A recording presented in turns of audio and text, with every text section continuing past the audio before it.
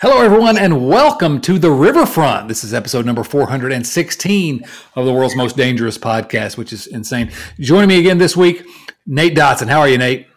Chad Wick, esteemed listeners and viewers. Excited to be here. Thanks for having me on, and I'm ready to talk some Reds. There's some stuff. Thank you. I should have announced my name. My name is Chad Dotson, although my full first name is Chadwick. And so I'm thinking maybe I should start going by Wick at this point because our guest again this week from RedReporter.com, Wick Terrell. How are you, Wick? I'm good, and I'm actually technically not a Wick. The Wick does come from Wycliffe instead of Chadwick, though, which is a family name on my mom's side, but it's actually not part of my name because technically I'm a Daniel because I'm named after my dad, but he already had that name, so they needed a nickname for me, and there is where Wick comes from. So, but happy to be back. Thank you for having me. So what you're saying is I'm the only actual Wick on this show right now. You are. Oh, you are. Exciting. Terribly exciting. Never thought of myself as a Wick, but I like it. So this has been an interesting week for the Cincinnati Reds in a myriad ways. I mean, I'm not sure what they're doing. We're going to try to unpack it a little bit here today. That they make some moves that you just don't know what's going on, and then they make some moves that you're like, oh, okay, that's pretty good, but why in the context of what you just did? So we'll talk about all that. I guess I told you what we were going to talk about first, and I'm going to switch it up a little bit because of the late night signing on Wednesday. But before we do that, I want to go ahead and announce this is our. I want to get it off the top of the show here. We've been talking for many, many months now about doing a billboard. Hashtag Hash Brown sell the team, Bob. And, it started as a joke. And, well, then we said, Nate coordinated some T-shirts that many of you purchased. And if you still want them, sell the team, Bob T-shirts, riverfrontcincy.com. And we said, all right, we'll sell these things and we'll say all the proceeds are going to go towards putting up a billboard urging Bob Castellini to sell the Reds. And other people have been, many of you have been encouraging us to put up do a GoFundMe for this. And so guess what? We're announcing here the Sell the Team Billboard Fund. And it's basically going to be the logo that's on the T-shirts. And GoFundMe, www.gofundme.f/sell the team Bob Billboard. Look on your screen there. If you're not watching, we'll link. If you're just listening, we'll link it on our social channels. All the money we get from the T-shirts and from this GoFundMe is going to go towards putting up. We have a quote from the first billboard company we went to said they didn't want to make the Reds mad. And I know, right? The second one says, okay, here's our price. And so we have a price. We'll be completely above board with everyone about that.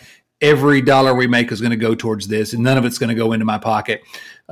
We may toss a couple bucks Wick's way, but that's all. I'll take them, yeah. So Nate, you've been able to coordinate all this. Any thoughts about the Sell the Team Bob Billboard Fund? Just that we're pretty excited about it.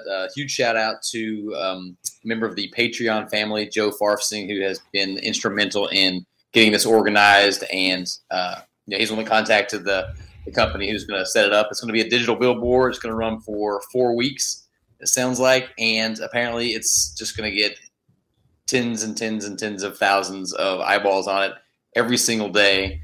There's some rumors that it may or may not be on Mr. Castellini's daily commute, assuming he commutes daily. We think that it's just a really cool opportunity to finally get this message across, and at the very least, make it clear, make it abundantly clear to everybody that this is how Cincinnati feels, and hopefully we can get the support and make it happen. We're pretty pumped. Yeah. Wick, I don't expect you to have any thoughts about it, but if you do, here's your chance. Yeah, this got sprung on me right before we started talking. I'm soaking it in. I'm really intrigued. I really am. Honestly, it's one of those things that both the concept of it and the commitment to it, also that there's one billboard company locally who doesn't want to anger the Reds, is just the most Cincinnati thing of all time. So that kind of cracks me up also. But no, I think it's abundantly clear that there is ample support behind this. And if there's enough support to do it, which I'm pretty sure there's going to be in very short order, I'm excited to see it. I'm thoroughly excited to see it. Yeah, I hope that everyone puts the money where their mouth is on this one, because I don't know, it's a fun thing, and obviously Bob Castellini needs to sell the Reds. But let's talk about the baseball, which is what we're really here for and what we care about most, which is what's going on the field. And we had a bunch of things, or a bunch of signings. But before we do that, I want to lead off with the discussion of some injury news this week, because it's been quite frustrating, I think. The fact that the Reds have intentionally, made their roster a little bit. Let's just say the depth is not what we had hoped it would be, and now some injury problems are cropping up. First, of course, is Luis Castillo, probably the top starter on the team. Certainly, I think by consensus, Luis Castillo, sore shoulder, not going to be ready for the start of the season. Same with Mike Minor, the recently acquired. We'll talk more about him in a moment. But the recently acquired Wade Miley clone, sore shoulder. Not going to be ready for opening day. And then, of course, the one I know that Wick, that you're most irritated about, which is Justin Dunn. I know you're a big Justin Dunn fan. Justin Dunn was hurt last year, and he's going to be hurt again this year. What's that all about? Yeah, I actually had a chance to hop on with RunRedReporter.com, which is under the SB Nation network, our sister site, Lookout Landing, which does tremendous work. They literally have 17 articles a day coming out that are all incredible. Got a chance to hop on their podcast and kind of do like a rapid reaction after that trade went down. And for as much as Brandon Williams, it was clearly the centerpiece and why the Reds went out and made that trade. Two of the folks on that podcast were very, very high on Dunn still. And, obviously he comes with a pedigree of being a very high draft pick and whatnot, and it's kind of had mixed results, but they kind of talked me into being more excited about him than I had been up until that point. As one does. I'm sure I was doing the same thing with Winker and Suarez and all the cash that was going their way too. It sounded like great cash to them. But it was one of those things where I walked away. I was like, okay, so maybe Justin Dunn. Let's see how he fits into this, because there's obviously going to be opportunity for him. And now there's not an opportunity for him because he's not going to be around to pitch for months, I guess is what they said. So, it's another one of those instances where the Reds made a trade where you're not going to see the return anywhere close to immediately. And I think that's going to be a big, big bummer given what they gave up to get the return they got back. Because as good as Williams looks also, I don't think he's on the opening day roster. So you're going to have to wait to see all the arms of that trade for an extended period of time. And, add to the fact that it's a guy who was hurt with the said injury last year. And you're like, all right, what are we doing here? Yeah, no, again, I'm perfectly willing to believe that Justin Dunn is a real talent, and if healthy, can contribute here. But we have to understand the Reds. Maybe part of the reason that he was involved in this trade, or the Reds were able to acquire him, is that he didn't pitch after June 17 last year, and now it is going to be a few months with a shoulder injury this year. So, meanwhile, Jesse Winker is very likely going to be hitting baseballs very hard in Seattle in the meantime. What are you going to say? Luis Castillo, hopefully back soon. The other one, Nate, I'll ask you about this one. The other one I had, that really kind of, I don't know what the word is, but upset me is not the right word. But when I saw it coming, I thought, oh, here we go again. And it's Jose Barrero, Red shortstop Jose Barrero, and I was just hopeful he was going to surprise everyone and take shortstop over some other guy. And now Barrero going to miss at least 6 weeks. Had surgery, I think, a hamate injury in his left wrist, and so he's going to be gone for a while. What do you think about Jose Barrero? What does it mean for the Reds going forward? Yeah, this one kind of took the wind out of my sails a little bit. There hasn't been a lot of reason for optimism. Things I've been excited about seeing this season since all these, this flurry of trades. But Jose Barrero was one of them, and I think we all kind of had the suspicion that the Reds front office and coaching staff was looking for any opportunity they could to make Kyle Farmer the everyday shortstop. And this is not, I'm not trying to hate on Kyle Farmer at all, but it's Kyle Farmer season for sure. I think we all thought Barrero had a chance to take that position, take that spot and run with it. And instead we're just going to keep waiting. And I guess I really, really hope that when he is healthy and back, that he is able to get plugged in there and gets that opportunity that we were hoping for. And another thing that worries me a bit is that a lot of people that have the same injury, it takes them a year or more to really get their power back. So, a young guy who's still developing, you just hope that there isn't any, bigger issues or consequences as a result. Yeah, no question. I don't know. I was always holding out hope that Barrero would have a spot in the open day lineup. I don't know. It sounds, Nate, a little bit like you're criticizing my shortstop, though. Kyle Farmer is my shortstop. He always has been. Kyle Farmer is, really, let's be honest. If we're going to be honest here, and we always are on this show, he's really Barry Larkin light. I mean, if we're being serious. So I'm okay. I'm okay with this. I was never all in on Jose Barrero. Now, Wick, I know you're similar. You're big Kyle Farmer fan. Kyle Farmer's fine if he is fine. If he's your 8th or 9th best starter, he's fine. It's just that when he's going to bat third. It's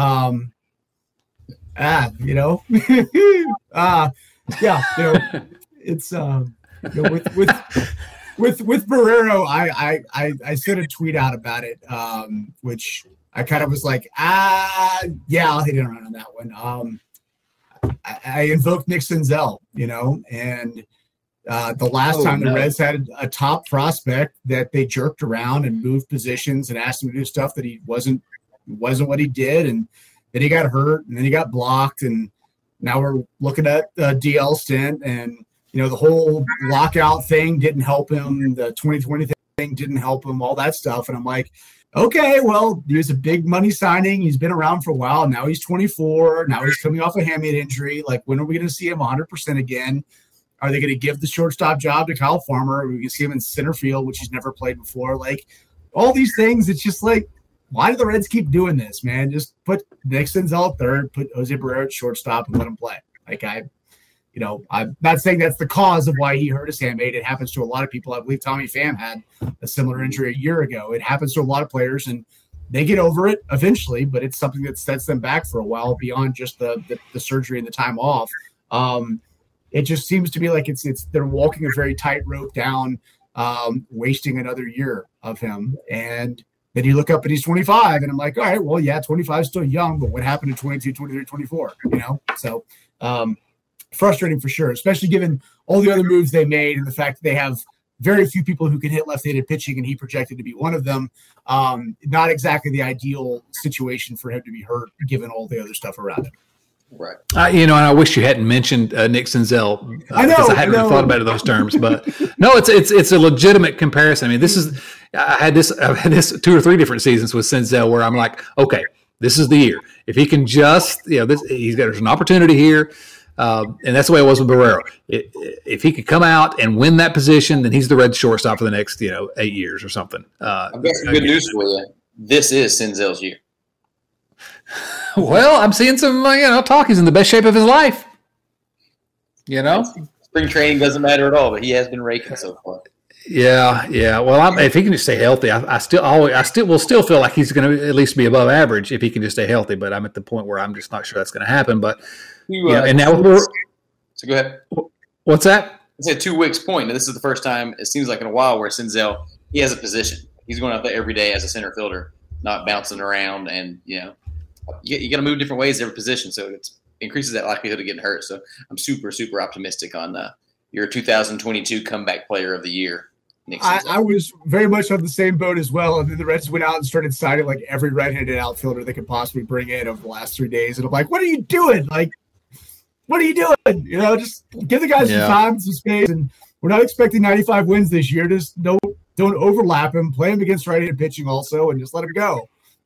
But we'll see. Well, that's the thing with Senzel and with Barrero. If he were healthy, the Reds have a team this year where they could afford to let these guys have some space to show what they can do. And I don't know what's going to happen, but very, very disheartened by the Barrero news. And I would like him to personally apologize to me for getting injured because I was really counting on him. It sounds like every time we talk about Kyle Farmer that we're criticizing the guy. And I feel like I have to add the caveat every single time.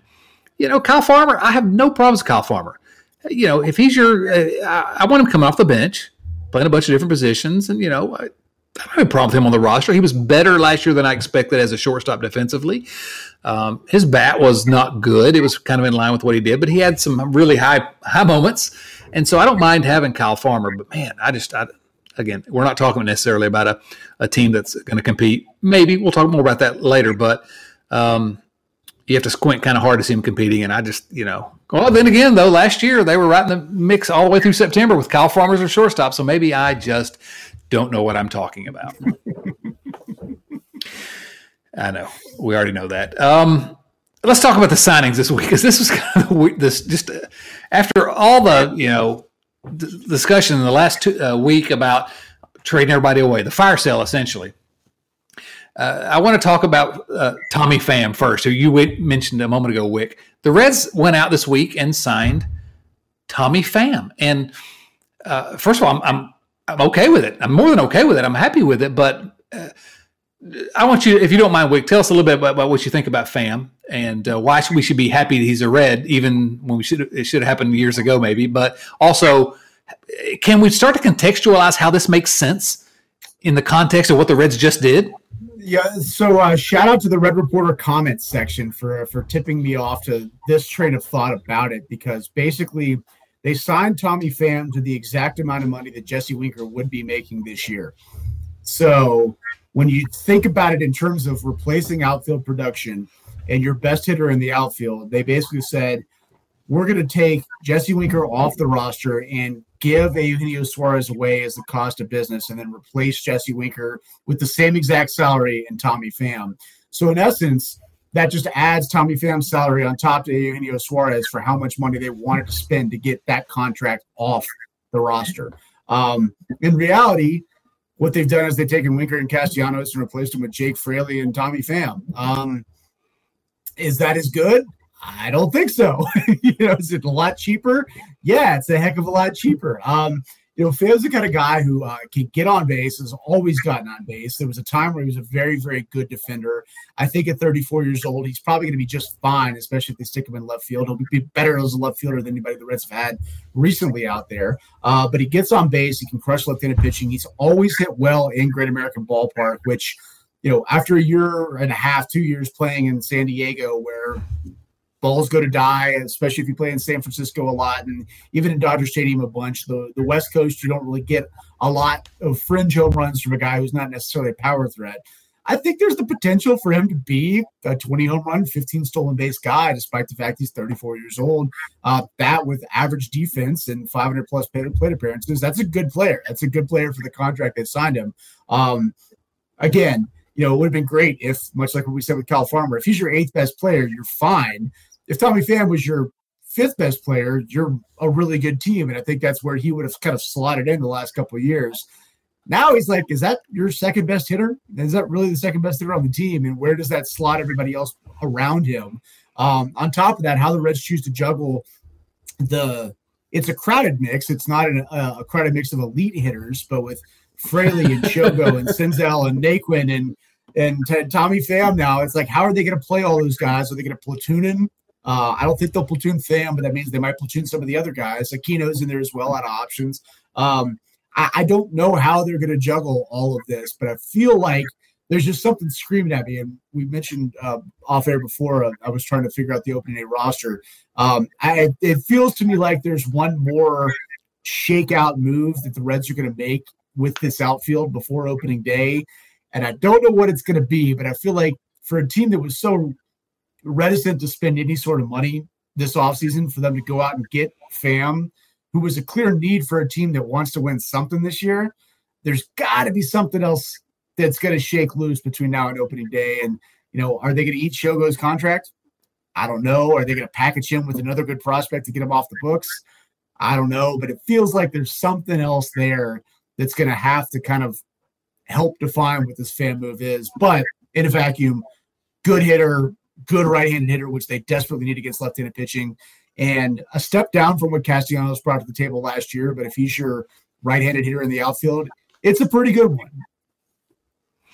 Yeah, I think you talk about whether they're. I don't know that I disagree with a single thing that was just said, and that I don't know that I can improve upon that. But I will say that what strikes me is you talk about is there another move coming? To me, I think that may give the Reds more credit than I'm willing to give them, that there's some kind of an actual strategy that they're the whole point about the fact that Jesse Winker was going to make roughly the same thing in arbitration as, and they knew this, as Tommy Pham. And I like Tommy Pham. I mean, he's, again, 34. It's not, he's not going to be as good as he once was, but I'm happy to have Tommy Pham on the Reds, especially given the way this has all happened. It's, it smacks of a team that, and a front office that, and maybe I'm wrong, and I hope I'm wrong, but of just, let's make decisions for today.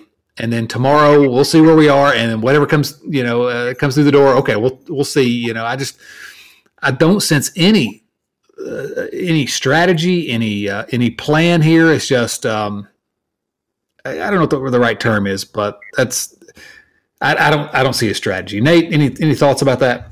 I was going to touch on what you just brought up. Like you guys have said, it's a good signing. Our baseball club is better today than it was the day before. And, it's probably the biggest signing we've had since Castellanos in 2020. You get a guy who's going to, if we get 150 games, then he's starting to make up for some notorious for spending his time on the injury list.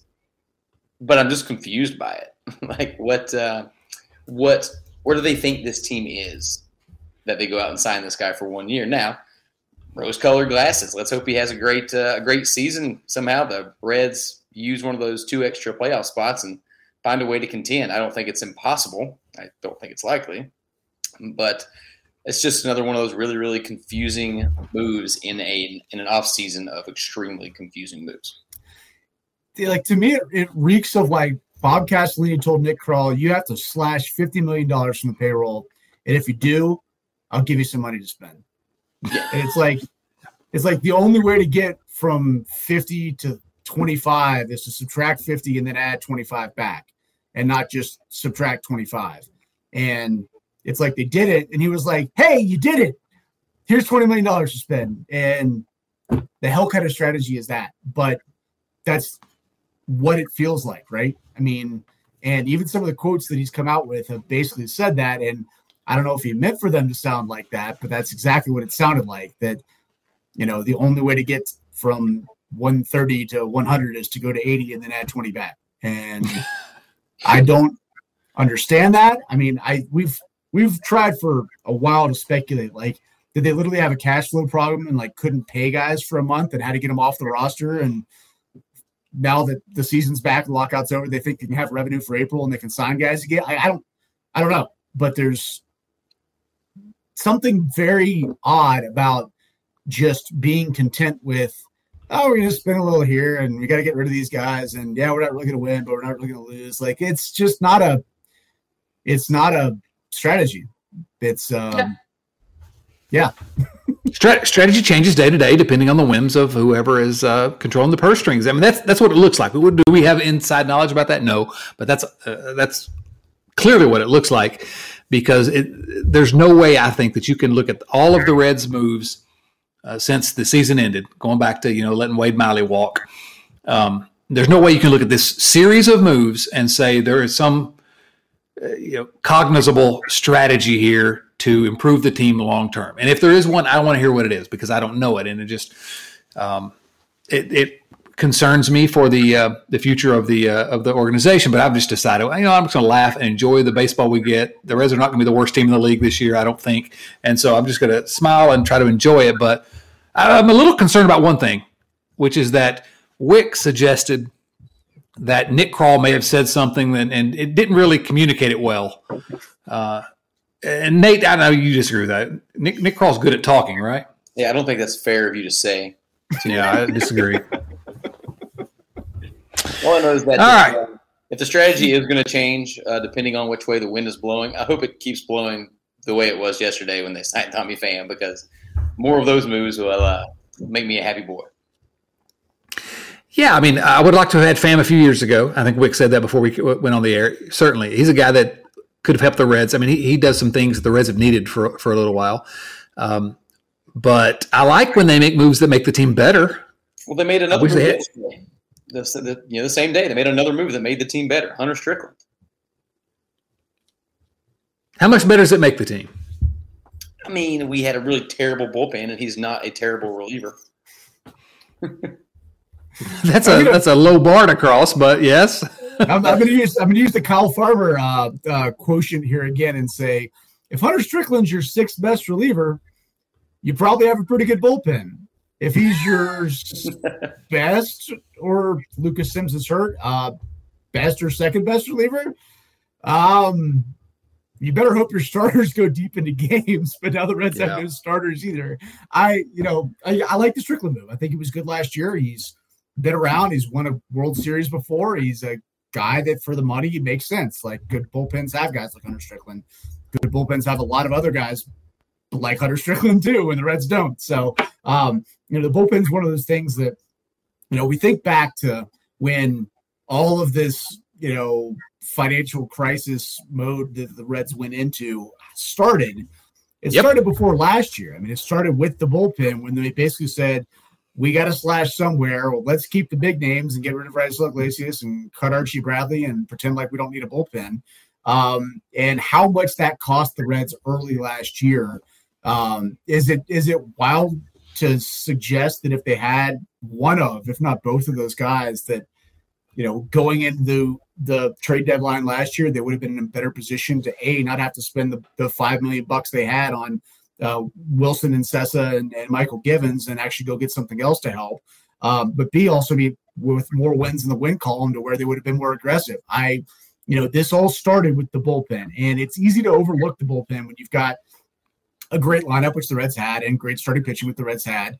But they've cut back on both of those areas and still not addressed the bullpen. And, that's even if some of the moves that they've made pan out, even if Jake Fraley ends up hitting right-handed pitching well and benefits from being Great American Ballpark, even if Nick Senzel stays healthy and Tommy Pham is turning back the clock a couple of years, are we going to look up and say, God, this bullpen just keeps giving games away again, because it's the one area that they just pretend like nobody notices that they haven't spent money there. And so with Strickland, back to the point of my ramble here, I like the signing. I think he's got a chance to be good this year, but it's like, how much are they going to put on some just random guys back there and hope it works, Yeah, no criticisms of the Strickland signing. But, you think about last year, if the Reds have Iglesias and Bradley, well, then, Lucas Sims and, TJ Antone are your, third, fourth, fifth best relievers. And all of a sudden, it's a completely different team because how many games did the bullpen lose? So,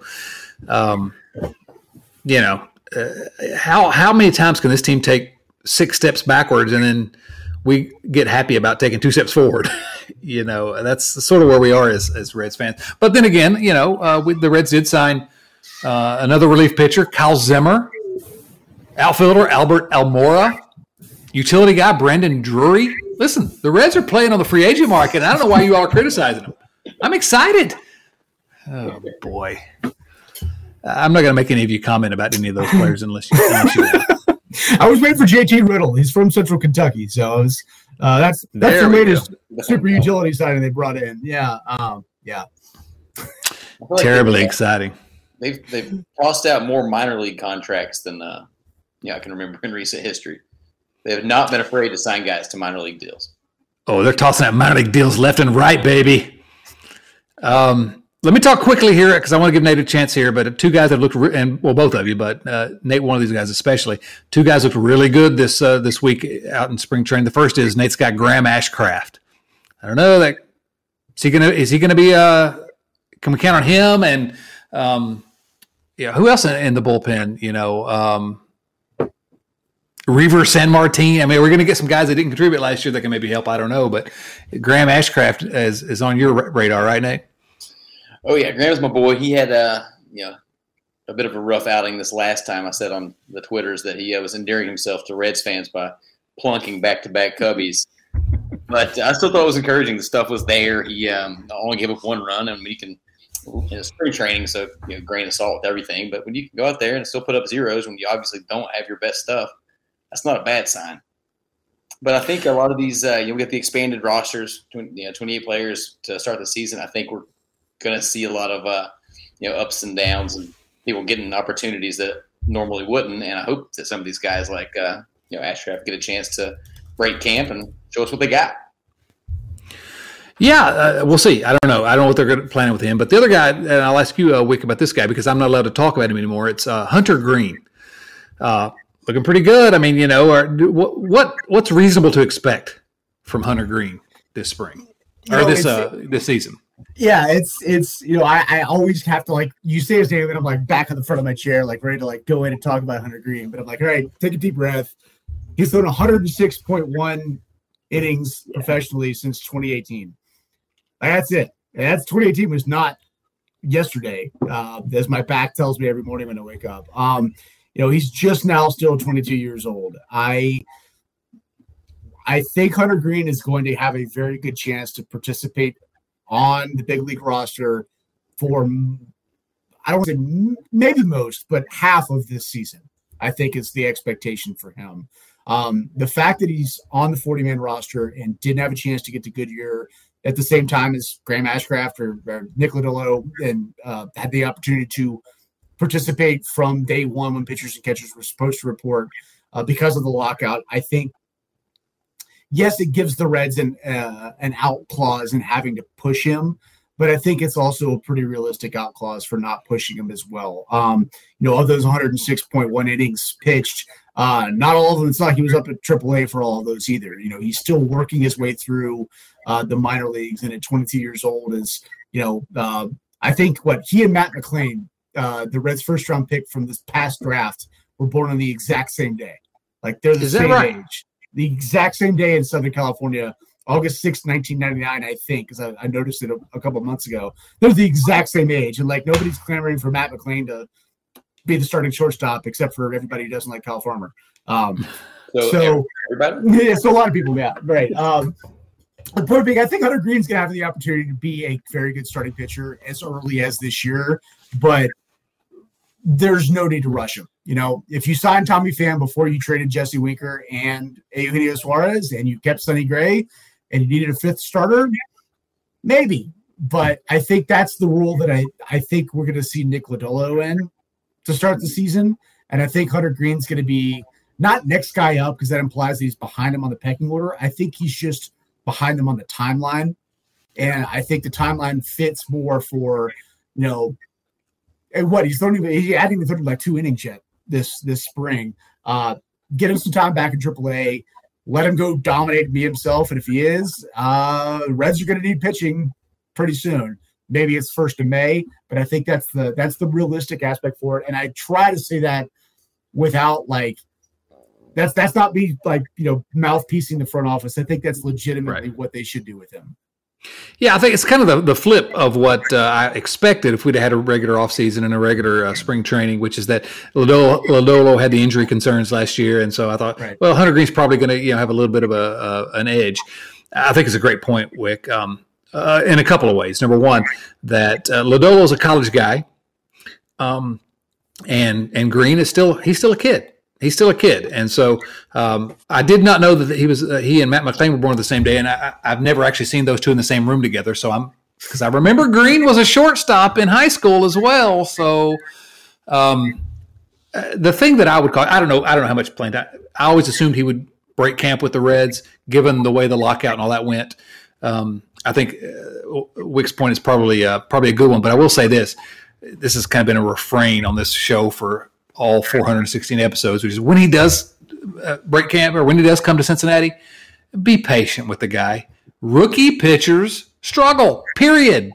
We talk about, we always bring up Greg Maddux, who had a 5-point whatever ERA, his first year and a half in the major leagues. One of the best pitchers of my lifetime. Be patient with the kid. He has generational talent if he can stay healthy. Oh, please stay healthy, Hunter Greene. Yeah, it's let's not expect him to be Jose Rijo from day one. Nate, any thoughts about Hunter Greene, Nick Lodolo, any of those guys? That's spot on. I do think, I agree with you. I think Lodolo is going to break camp. He's looked really good this spring. I do want to just quickly touch on somebody that Wick mentioned. If y'all haven't seen any clips or watched any of Matt McLain, the guy does not look like he's very far off. I know another guy, we don't want to rush him, and it takes a while to acclimate to big league pitching and the rigors of a full season, but he just looks like he was born to be on a baseball field. I'm really excited about that guy too. Well, you know what? If we're talking shortstops, Elly De La Cruz. I mean, these are a couple guys that don't look like they're very far away, even though they're both incredibly young, frankly. Slam Elliott, this be 2 nights ago whenever this is coming out. Are you trying to tell me that there's a plan for why they're moving Jose Barrero off shortstop because they've got other people that are behind him ready to take over? Is that what you're saying right now? That's exactly what I'm saying. Nick Krall has a master plan. But it's true that there are some shortstops that are looking awfully good behind Kyle Farmer. I will say McClain's really impressed me, no doubt about it. I mean, he was a first-round pick out of high school, too. It's the second time that somebody took him in the first round. Known quantity, but still just keeps showing why he's a known quantity. I think he gets kind of tabbed that, that high floor, low ceiling guy because he's been on everybody's radar for so long, but that's not a bad thing, Right. I mean, give me that guy. Yeah. Like Zach Cozart was a high floor guy and put up 15 wins for the Reds before hitting free agency. Like, awesome. Like, that would be tremendous. And McClain looks like he might even be a little bit better than that. So awesome. That sounds fantastic. And I've seen nothing from him so far that suggests he's anything different than that. And I'm just interested to see which outfield position the Reds choose to put him in, since he's one of their top hitting prospects. And really, that's what you can do if you can play infield, is find out if you can play right field. So, all right, I want you to envision this, guys. We're talking 2025, okay? The Reds are in the number 1 seed in the National League, okay? They win the National League Central Division. They're in the National League Division Series, starting outfield, left to right, Elly De La Cruz, Jose Barrero, Matt McClain. That's a good-looking outfield. Kyle Farmer at shortstop. Kyle Farmer at shortstop. This beard will be gray, and Kyle Farmer will be at shortstop. Yes. Player manager, Kyle Farmer. Right, there we go. He's an all-time legend. He'll be inducted into the Ron Oster wing of the Reds Hall of Fame one of these days. Before we get to some viewer mail questions, I want to mention a piece that Wick has at redreporter.com. And again, go to redreporter.com every day. Fantastic stuff there as always. But Wick tried to do an opening day roster projection. And as he was mentioning. This is untried. Right. Yeah, exactly. Right. And I guess you can say whatever you want to say about your roster projection. But the question that I would like you to touch on is, what are the areas here where there's actual controversy, where we aren't quite sure who's going to be there? Let's see. Backup catcher. You predicted Aramis Garcia, who is a real player. He is a real player. He has hit real home runs in spring this year. I think just because of name brand stuff, Andrew Knapp had been somebody that I kind of just assumed was going to be the backup. That's who I thought. I've said it on the show here before, yeah. I think that's more than anything is my nationally biased for one, because I watch NL games way more than I've always watched AL games. And even though Garcia came up with the Giants, it was with Oakland post COVID, where he really got more playing time recently. But he's looked good in camp. And I kind of forgot how off a cliff Knapp had fallen. So that's splitting hairs. That's going to be the non-Tyler Stevenson version. Also, the non-Kyle Farmer as potentially backup catcher version of the roster as we make this entire podcast about Kyle Farmer. Sorry about that.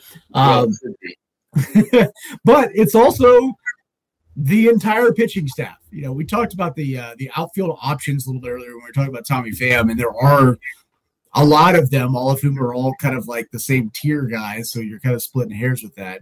But the pitching staff, you lose Wade Miley, you lose Sonny Gray, you lose Michael Lorenzen, you lose Givens, and you don't really replace any of those guys. And then you take Lucas Sims, who's your closer / best reliever, and he's going to start the season on the injured list. And you take Mike Minor, who is the Miley replacement, move him off. Luis Castillo, move him off. And suddenly you're like, okay, what do we have here? And what the Reds do have are several non-roster guys, despite the fact their roster is completely full right now. And it's so full, we still haven't heard the official Tommy Pham announcement at time of recording, because I don't know if they know what to do with the 41st guy on the roster at this point to get him on there. But you've got guys like Ben Lively, you've got guys like Kyle Zimmer, you've got veteran arms with starting experience who have length, the Jeff Hoffmans of this time around, Hoffman included because he's still there. If you've got no starting pitchers and you've got a short and abbreviated spring training for guys who are on the 40-man roster, do you bring on a lot of long guys with this 28-man roster and keep them on there. And so when it came time for the opening day roster, for me, it wasn't the best roster I could put together after of all the guys in camp. It was, how do they try to get to game 15, 16, 18 without asking Nick Lodolo to go throw 8 innings a game every single time. And so that's why some of the names that pop up on my list popped up there, because I think they're literally just going to try to tread water as long as they can. The big question I have is this starting rotation. Think of it, you're the Reds. You have to pick. We won't even say starting 5 because early in the year they won't go with 5. But if you're picking just 4 starting pitchers, now who do we have? It's Tyler Mahle and a cast of thousands. I mean, there's literally no one. I mean, I guess Vladimir Gutierrez, obviously, based on what he did last year. And then you're talking Nick Lodolo, Reiver Sanmartin. I mean, I don't know. Nate, what's the starting rotation look like out of the gate? I mean, I guess that's the $1 million question right now. I think that obviously they've announced that Tyler Mahle is going to be our opening day starter. I think they'll probably follow him up with Sonny Gray, and then Wade Miley will be the number three guy in the rotation. And then maybe Castillo will be back by then, so that'll work. Yeah. Oh, it's a plan. There's a plan. There's a plan here. So anyway, go read that piece at redreporter.com and, just marvel over the names in that bullpen. Kyle Zimmer and our old friend Ben Lively is back again. Art Warren. Everybody forgot about Art Warren. How do you forget about Art Warren? That dude. Actually, I'm kind of okay with Art Warren. I think he, all the projections have him being lights out. He's fine. Yeah, I don't have any issues with Art Warren. Let's answer some questions. I'm tired. If Art Warren is your 5th best reliever in the bullpen. Again, yeah, it gets back to it, right? Yeah, if he's mopping up games, man, you're great. But if he's no, we got to get this optimism level back up to where it was pre-lockout. Art Warren for Cy Young. You heard it here first. Yeah, I'm with you. We do need to, again, smile and try to enjoy it a little bit more. But that bullpen is not looking much better than last year's historically bad bullpen. But unless Art Warren wins the Cy Young, as he probably will. Let's answer some questions, and then we'll get out of here. These questions come from our friends at patreon.com/riverfrontcincy. Patreon.com/riverfrontcincy, where you too can support the show. Our first question comes from our friend James Urban. James has a couple here. We'll try to run through them quickly. First, last year I bought a Winker shirt and was gifted a Suarez jersey. So what the heck am I supposed to do with them now? Talk about unlucky. Ha ha. Yeah. What do you do with those old jerseys that for players that that are no longer with the Reds? Do you all have any of those? You start you get a pen pal from Seattle and do a jersey swap. Ooh, a jersey swap. I was going to say, just go ahead and track down some old Ken Griffey Jr. jerseys. Maybe you can pawn these and get a couple bucks and track down that. Why not, right? Maybe a Mike Cameron jersey. Oh, Mike Cameron. Hey, that's a deep cut. I like it. I'm going to go with a Brett Boone Mariners jersey is where I'm going there. But James also says, how are you guys feeling about the start of the season? Is there anything to be excited about? I'm having a harder time finding it this year. Wondering if you guys feel the same. And this is going to be a topic I think we're going to talk about a lot here. You know what? It's baseball, and it's not life and death. And the Reds do have some guys that I really like to pull for. And Joey Votto still plays for this team. And are they going to win a World Series? Probably not. Okay, I'm breaking some news there. But, whatever. Are we going to get upset about a baseball team? I've gotten to the point in my life where I'm just like, I'm just not going to get upset. I'm going to try to enjoy the good moments. Either of you all have anything to add to that? Yeah, there's definitely things to get excited about. We have another year of Joey Votto. We've got Jonathan India, who is a stallion and has such a gorgeous flowing mane of hair that we get to watch all year long. We get to root for a healthy Nick Senzel to have a comeback here. We got all the young guys in the rotation. Like it's spring training. This is when you're supposed to start getting all romantic and getting in your feels about the baseball season. So get excited that we have baseball, that it's back, that we get to watch Joey Votto for another year. There's always something to be excited about. And you get to listen to us jibber jabber once a week. What's more exciting than that? Don't answer that question, please. I will say Jonathan India is already rubbing off on the rest of the roster. We've seen Max Strock show up in camp with just a tremendous flow. Jake Fraley, they traded for more flow. So it's a very flow-tastic Reds roster right now, which you should pay attention to. Tyler Stevenson. You want to look forward to something to watch this year. Tyler Stevenson. Yes. He's not going to be the everyday DH because he's going to be catching a lot, but he's going to get a chance to get a lot more at-bats than I think he otherwise would have with that rule. And I am, for all the things that you could be excited about with the Reds, which there are a lot, which is part of the reason why we're so annoyed they tore it down. There's still some there, and Tyler Stevenson, I think, is going to mash this year. Mash is the best word I can come up with for it right now, but Tyler Stevenson's going to mash this year, and I think that's when you got that from your catcher, that's a tremendous thing to have. So look forward to Tyler Stevenson. How about that? Love it. Yeah, no, absolutely. I mean, again, it comes back to I got to caution myself. Don't get too frustrated because it is what it is. But yeah, I mean, the young core that this team could have going forward, and still could if they decided they wanted to build around them. But Tyler Stevenson and Jonathan India, and then Green and Lodolo, and I mean, there's a real group here that, and then Barrero coming next, and Kyle Farmer, Kyle Farmer. All you had to do was add a little bit around it. So I'm trying not to get frustrated about that, but that doesn't mean that these guys, like the Stevensons and Indias and Barreros and Farmers, you shouldn't be less excited about. They're still these are guys that I like watching wear the laundry that says Cincinnati across the front. So there are things to be excited about. You just maybe manage your expectations a little bit, and not that there's zero chance they're going to make the playoffs. Well, there's a question later to talk about that, but we also have Joey Votto every day. And by the way, guys, Wick, I don't think Wick doesn't know this, but I told Nate, hey, I spoke to Joey Votto this week. That was pretty cool. Yeah, interviewed him for a piece that I'm writing for the magazine, and he could not have been nicer, even when I was drooling all over the telephone. So I was hoping Chad would tell me that they're best friends now and they're going to get a place together to hang out in the off season. I was waiting for him to pull up one of these graphics. It was just a fourth screen with just Joey hopping in to say, "Hey guys, what's going on?" So I did not ask him to join us. It's also not surprising that he ended up being like the coolest guy to talk to in the planet, because that's exactly what he comes across as. So I'm glad to hear that's how that went. And just do yourself a favor, go follow him on Instagram. He's only got 2 posts, but they're already just gold. Yes, if he leans into that, he's going to be a must follow. Go to Instagram. Yeah, the one he had today about what he was planning to do, how he got on social media. Then he ended up by talking about how he was going to be posting all of his breakfast, lunch, and dinner. I don't know if y'all saw that one. But and then the way he had ended was perfect. So yeah, go follow Joey Votto. All right, Kyle Kapler says, I am done with this front office. They will be frailly competitive this year, and it is so petty for them to be like this. Although I am a fan of this latest signing, just hope it's more than a minor impact. Did I do a good job explaining my feelings, he asks? Yes, very good. And also, any chance they move India back to third? I think 0% chance of that is the answer to that question, but very clever. Does anybody think there's any chance? I don't see any way they're going to move. Why would they move India back? I know they need a third baseman, but no, I think they'll just ask Jonathan India where he wants to be and let him go there.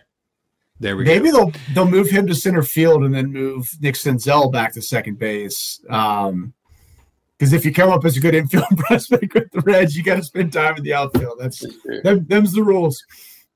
I saw someone, maybe it was you, Wick, suggesting moving Senzel back to third base. Why not? He's played there before. They need a third baseman. It's what he was. They need a third baseman. Like I kind of thought that was pretty obvious. And now they've got out and signed 5 other outfielders. When I mentioned earlier on the podcast and about there's got to be some of the shoe to drop. I'm not suggesting Mike Moustakas is going to get jettisoned. I don't think they can move that contract now without attaching Elliot de la Cruz to him, which I wouldn't put past him. But put that into the ether. You keep signing all these outfielders, and it's like, okay, well, what are you going to do with all of them? And Nick Senzel is literally a third baseman. It's where he came up. It's where he was when he excelled. It's why you drafted him second overall and gave him $6 million. Like, am I the only idiot out here who's like, why not just put the guy at third base and stop letting him run into walls and hurt his shoulders and just be Nick Senzel? I don't know. Maybe I'm out of my element here, but it just sure as heck seemed to me like a concept that should have a little bit more traction than it does right now. Yeah, no, it makes all kinds of sense. I was expecting the Reds would move him to every one of the other 8 positions before they came back to third, but you're right. It makes a lot of sense. Oh, the next question comes from our friend Joey Gaditza. Hey, guys, so signing Pham is something to get excited about, right? I mean, it's something, I guess. We already pretty much answered that, but the answer is yes, it's something. It's worth getting excited about. I like Tommy Pham. Jerry Seduth, if the Reds platoon heavily this year, I can squint and see a somewhat competent lineup being built from the spare parts that comprise this club. Is this too much of an optimistic look? And then the next question is a similar vein, and I want to ask both of you all this question in conjunction. Hooper Powell asks, is Krall smarter than we well, no. Is Nick Krall smarter than we think despite being handcuffed from a bad owner? Is this an 80 and 82 team, a team that could win 80 games? And I'll just tell you what I think. Yeah, they could win 80 games. They could win 82 games. I mean, it's not – that's within the band of possible outcomes. I wouldn't bet the ranch on that, but – it's not the 95 lost teams of that 4-year stretch. It's just they're not what they could be. You could kind of squint and see this team competing, right? Or am I wrong there? I'll let either one of you jump in that want to jump in on that one. You're completely correct. Let's not kid around. This team is not as good as it was last year. Crazier things have happened. If you break the right way, that Tommy Pham signing really just it makes the lineup make more sense. Our defense is going to be improved, so we're going to save some runs in that regard. We're going to hit lefties a whole lot better than we have over the last few years. If we, miraculously just get career years out of some of these people who have never had good seasons. It happens all the time. And the truth is, I feel like I'm saying this. That's what I said those 4 years that the Reds lost 95 games. It was like, all right, if you squint and this guy does well, I feel like they're not that bad, but I feel like I made that argument 4 straight seasons. I think just having some healthy guys gives them a chance too. If Moose is healthy. Health is going to be a big, big thing, but it's 100 games. It's not 162. Like, can this team be close enough to one of the 97 playoff spots that are now available in Major League Baseball at 100 games or at 90 games? Is there going to be any wherewithal for them to add to this particular roster? Because I think this particular roster, if everything goes incredibly well, could be in the mix to say, hey, we shed, at this point, $25 million off of payroll from last year, and suddenly we're a game over 500 after 90 games. And we got a young roster. We got a young core. Maybe we thought about picking up Tommy Pham preseason so we could trade him at the deadline. But now maybe there's the idea that we go get one more piece. And if you get one more piece, where does that push you towards? I think there's the chance, if you look at FanGraphs odds, they're not giving the Reds 0% chance. They're giving them a very slight chance. And I think there is a very slight chance. A lot has to go right, but I think the Reds are banking on, and this is from the guy who just said Tyler Stephenson's going to mash, the next kind of wave of Reds players has to step up and play well. And if Jonathan India does what he did, Stevenson takes that next step, Senzel stays healthy, Jake Fraley is more than 0 wins, you can see that it could be in the mix. It's just going to take a lot of things going as right as they could be for it to be a scenario like that. Yeah, no, that's a completely fair. I'm telling you, there's a chance. Yeah, it's completely fair. I just, again, I'm not going to bet the ranch on it, but you absolutely could see we're in July and the Reds have got out to a hot start somehow, and the rotation was held together until Mike Minor returned, or Luis Castillo maybe. But and then Bob Castellini has a lucid day and opens up the Cincinnati Enquirer print edition that was delivered to his doorstep and says, "Wait a minute, we're in second place. Okay, go spend some more money, okay?" Because the Reds are not that far from being at least a playoff competitive team. They're really not. Even after all this mess, they're not that far off. So I don't know. Do I see it happening? No, I'm not gonna. But we can always hope, I think, right? we can always hope. That's all. That's unfortunately about all we've been able to do for most of our lifetimes. That's why we're still here, right? After all the last 32 years, that's why we're still here. Yeah, if we didn't have a little bit of hope, there'd be no reason at all to be here. So, yeah. Couple more questions. Last one, Reds related here, is this one from Nathan Sturworth. When the Reds decided to tender Amir Garrett arbitration, do you think they saw him as part of the 2022 bullpen? Or do you think they plan to trade him for a player who makes the same money as Wade Miley? Or are they just making up things as they go? Yes. Seems that way. There's no plan. There was no plan there. And, by the way, a requiem for Amir Garrett. I always enjoyed having you around the Reds. You were not great in recent times, but I always enjoyed you on the roster. I hope you have much success in Kansas City, but no, there was no plan. All right, one last question. I was just saying, I think they view every bullpen arm as expendable, and if they can get something for them, they're out the door. I think that will continue because it's what they've shown over the last couple of years, which is if you're a bullpen arm and that's all you are, A, we're not committing a lot of money to you, and B, we'll churn it. That's how they operate. I thought when they originally had Kyle Bodie come in, I thought that's how that was going to be, is they'll just develop guys who can throw you 60 innings and then trade them for what you can get and try it again next time. And Bodie's gone, but that sure as heck seems like their strategy back there right now. I try to imagine a world in which, maybe this is in the multiverse, the Reds just picked up Wade Miley's option. They did not feel the need to trade Jesse Winker. They did not feel the need to trade Sonny Gray. And so then the Reds trade Amir Garrett for Mike Minor. And all of a sudden I could not be more just not trading away everybody else, not make all those moves, and then just make this one deal. And all of a sudden I'm like, whoa, this, not that Mike Minor's great, but oh man, he's a number 5 starter, or depth when people get hurt, and I'm extremely excited about this team at that point. We're not there. So, all right, that's enough about that. We have one other question that I'm going to dive into very quickly because the only people that care are me and the person that asked this question, I guess. And it comes from our friend Joe Farsing. Chadwick, I think that's just directed at me, not Chad and Wick. But what are your top 5 noir films? I like the movies. It's Oscar week. I'm excited about Oscar week. I'm the only person probably on earth that's still excited about Oscar week. But I like film noir. That's one of my favorite genres of film. So I'm going to give you my top 5. Number 1, by far, not even close, Double Indemnity, Billy Wilder movie from 1944. If you have not seen Double Indemnity, featuring the dad from My Three Sons or whatever that show was back in the day, Fred McMurray and Barbara Stanwyck, that movie is Inner Circle, 5 stars, Hall of Fame. I would say also Sunset Boulevard, another Billy Wilder movie.